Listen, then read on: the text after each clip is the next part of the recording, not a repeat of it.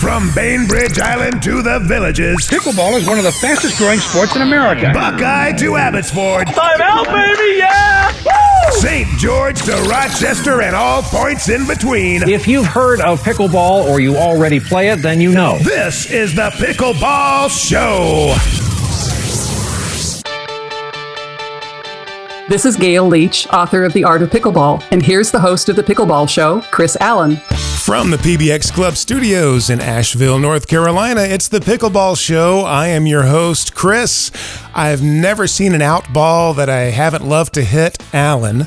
And joined today by Mark Renison from Third Shot Sports in Collingwood, Ontario, Canada. Mark, how are you today? I am doing great, Chris. Thanks. Good. And we've got a special guest today as well, and we'd like to welcome her on board. It is none other than Women's Open Doubles Nationals champion, along with Sarah Ansberry. It is the one and only Gigi LeMaster. Hey, Gigi. Hi, Chris. Thank you for joining us today. We really appreciate you making time for us here on the Pickleball Show. Glad to be here. I'm a big fan of the Pickleball Show. Well, thank you for that. And boy, it was a long road getting to that national championship. Probably the premier dynasty that you had to overcome of Jennifer Lucour and Alex Hamner. 4 in a row that they took. Do you ever think that we'll see a dynasty like that again? No, not in my opinion, Chris. Because women's pickleball, in my opinion, has evolved. So we were talking a little bit earlier about the bangers, the power players, which, of course, Alex and Jen were known for their, hard game. Pickleball has evolved for the women, so they're incorporating the soft game much more. And that's pretty much all it took, was to take away their power by softening up the game. And now more and more of the younger players are incorporating that into their game. So I believe that we are not going to see, a second, third, or even, hats off to Jen and Alex for doing it 4 times in a row. Oh, yeah, definitely. You talk about football teams, if a football team wins 3 Super Bowls over 7 years, they talk about that being a dynasty. Can't imagine winning 4 in a row. Boy, what a spectacular Nationals this past year. There was just such great play, not only in the finals, but you watch videos of the semis and the quarters, and you just go back and back and back, and they're just all great games. How was it to be a part of that and to make your way through that maze this year? Was it the hardest run that you've ever had to put together? Yes, definitely. The quality of the play was just phenomenal. Everybody just felt, that the quality of the play was just so much better than the years before, which is so exciting for the game. To come out on top with such a great partner, Sarah Ansberry, it was, the best feeling ever, of course. Something that I will probably never have again. So to do it with her was just very special. It was her first nationals, and so I'm sure our emotions were there for all to see. That was one thing I wanted to ask you about, because Sarah Ansberry is relatively new to pickleball. Like you mentioned, that was her first national tournament. You've been a staple and a player, a solid player for a number of years. So I'm sure that you could have partnered with just about anybody you wanted to. What was it about Sarah? I guess 2 parts to it. How did Sarah get on your radar to begin with? And then what was it about her that led you to believe, hey, you know what? This is a partnership that can really go all the way? Sarah and I got introduced at last year's Grand Canyon State Games by some people who thought that she and I would make a great partnership. Turned out they were right, mostly because our game complements each other. You have to know ahead of time that one of them is the setter, one of you is, the put-away girl guy, and that we knew from early on in our partnership that I would definitely be the setter. She would, be the finisher. Once you've established that, and we also knew that we were both mentally very strong, that, of course, makes for a great partnership and, winning strategy as well. So, we trusted each other unconditionally. That makes for a great partnership. She knew that I would get my ball so she could play her position. I knew she would be there all the time. She had the patience for me to build my points. So win-win situation all around. Mark Renison, what about you? What's your question for Gigi today? I'd love to know from Gigi, if we look at pickleball the way it is now and we look at pickleball, say, 5 years from now, what she predicts the major changes would be. I think what will happen is that a player like me, myself, who was not a tennis player, who does not have any of the techniques that, to have the pretty shots, the great shots, will probably not be on top. It will be a more professional player that will rise, to the top. I'm hoping that it's not going back to the more of a tennis game, because I just love the soft game so much, and it makes for just prettier pickleball. I always say it's like poetry in motion. So I'm hoping for, although we'll have more professional players, that we are not going away from the soft game, because so many of the players, I'm assuming 95% of the players come from tennis background. So I'm hoping, and I see the trend that more and more of them incorporate the soft game into the game. So they have an overall game. I am known for my soft game. I never really was able to, incorporate the hard game into it. So I'm predicting that people like me that came through, the 3.0, 3.5, I had to work my way all the way to the top. That is not going to happen anymore. Mark had made a few episodes ago, when we were talking about the Nationals and doing kind of a Nationals post-game show, Mark Renneson made the observation, Gigi, that I think was it 3 out of the 4 finalists in the women's were using two-handed backhands. Mark, was that it? Yeah, we saw a lot of women hitting two-handed backhands throughout the tournament, whether it was Simone Jardine who was using it, or Christine McGrath with their two-handed backhand. Like, I'm noticing a fair number of the women hitting two-handed backhands, not necessarily hitting it that hard. I wouldn't say necessarily that they hit it harder than, say, for example, Sarah Ansbury, right? She hits a one-handed backhand, and when she wants to, she can hit that with as much power as anyone with a two-handed backhand. But I'm seeing a little bit what Gigi's talking about is that crossover from people who come from tennis, many of whom, most women, hit two-handed backhands when they play tennis. And you do see a little bit of that crossover coming into pickleball.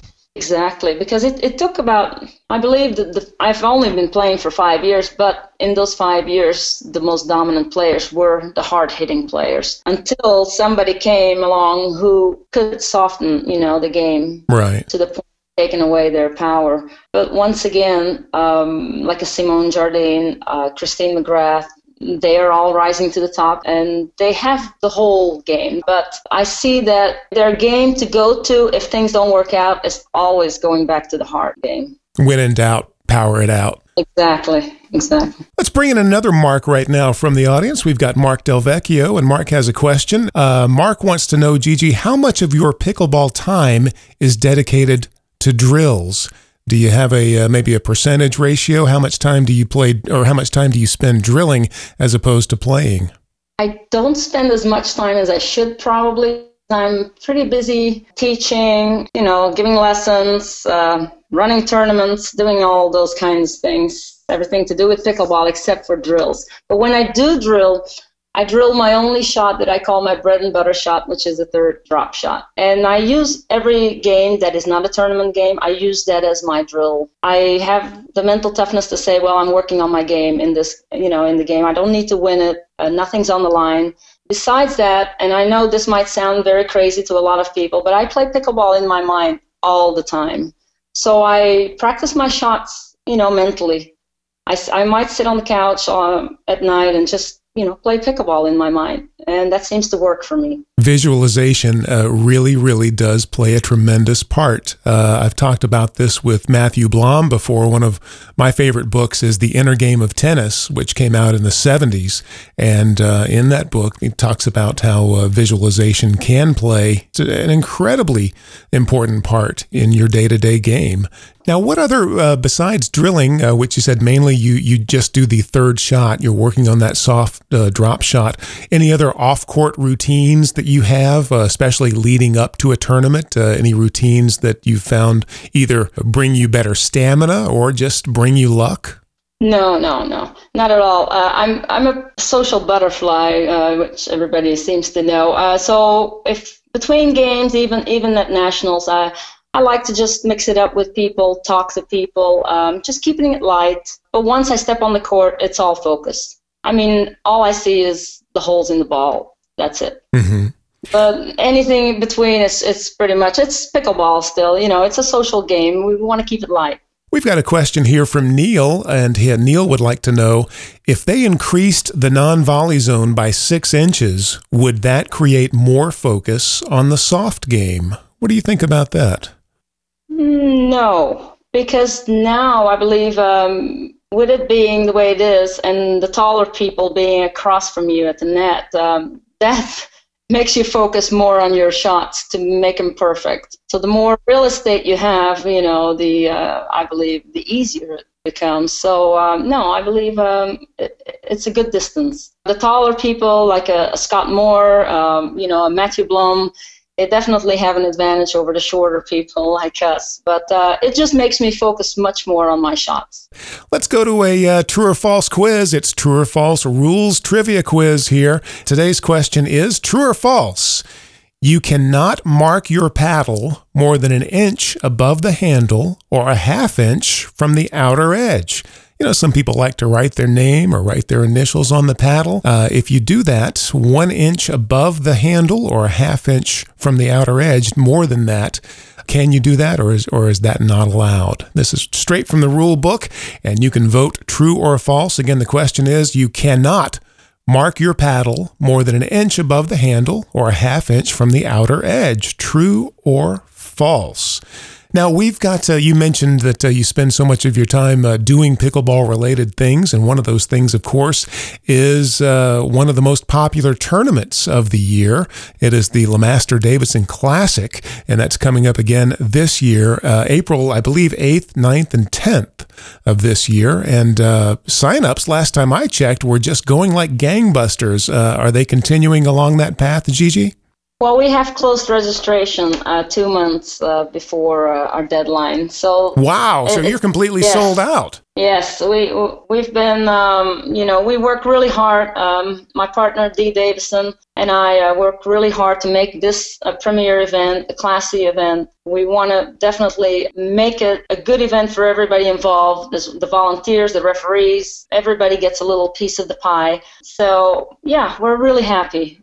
And we are thankful that the players are coming from all over. So I definitely want to, give a shout out to them. Thank you so much for making it a good event. Let's go ahead and close the poll out now. True or false, you cannot mark your paddle more than 1 inch above the handle or a 1/2 inch from the outer edge. And this is from rule number 2, E5. And let's see what everybody says. 70% say true, 30% say false. The answer is true. That invalidates your paddle for tournament play if it has markings on it more than 1 inch above the handle or a 1/2 inch from the outer edge. If you put your own markings, you cannot do that. Gigi, you have been kind enough to stay with us and join us again for another episode of the Pickleball Show. I want to get some more tips and tricks for people out there, maybe at the 3.5, 4.0 level, who want to go ahead and take their game to the next level, and we look forward to talking with you about that coming up. My pleasure, Chris. And we'd like to thank you for joining us today as well. Hey, have you gotten your copy of the top 10 tips from pickleball's 3 greatest coaches?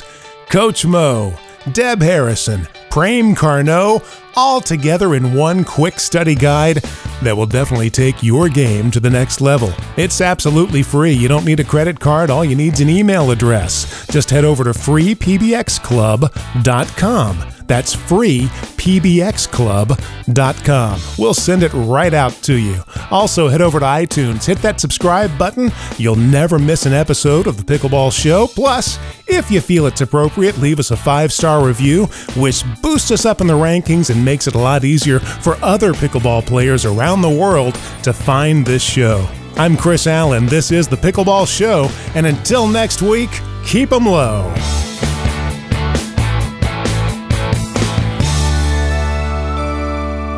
The Pickleball Show is brought to you by PBX Club. PBX stands for Pickleball Excellence. Join today and get the latest pickleball tips and strategies, news and opinion. Save money on paddles and other equipment with coupon codes to online pickleball retailers. Get travel discounts to tournaments and a whole lot more. How much does it cost to become a PBX Club member? Well, it's free. Just go to freepbxclub.com. That's freepbxclub.com. There's even a link in the show notes for this episode. freepbxclub.com. PBX Pickleball Excellence. Join the club. It's free.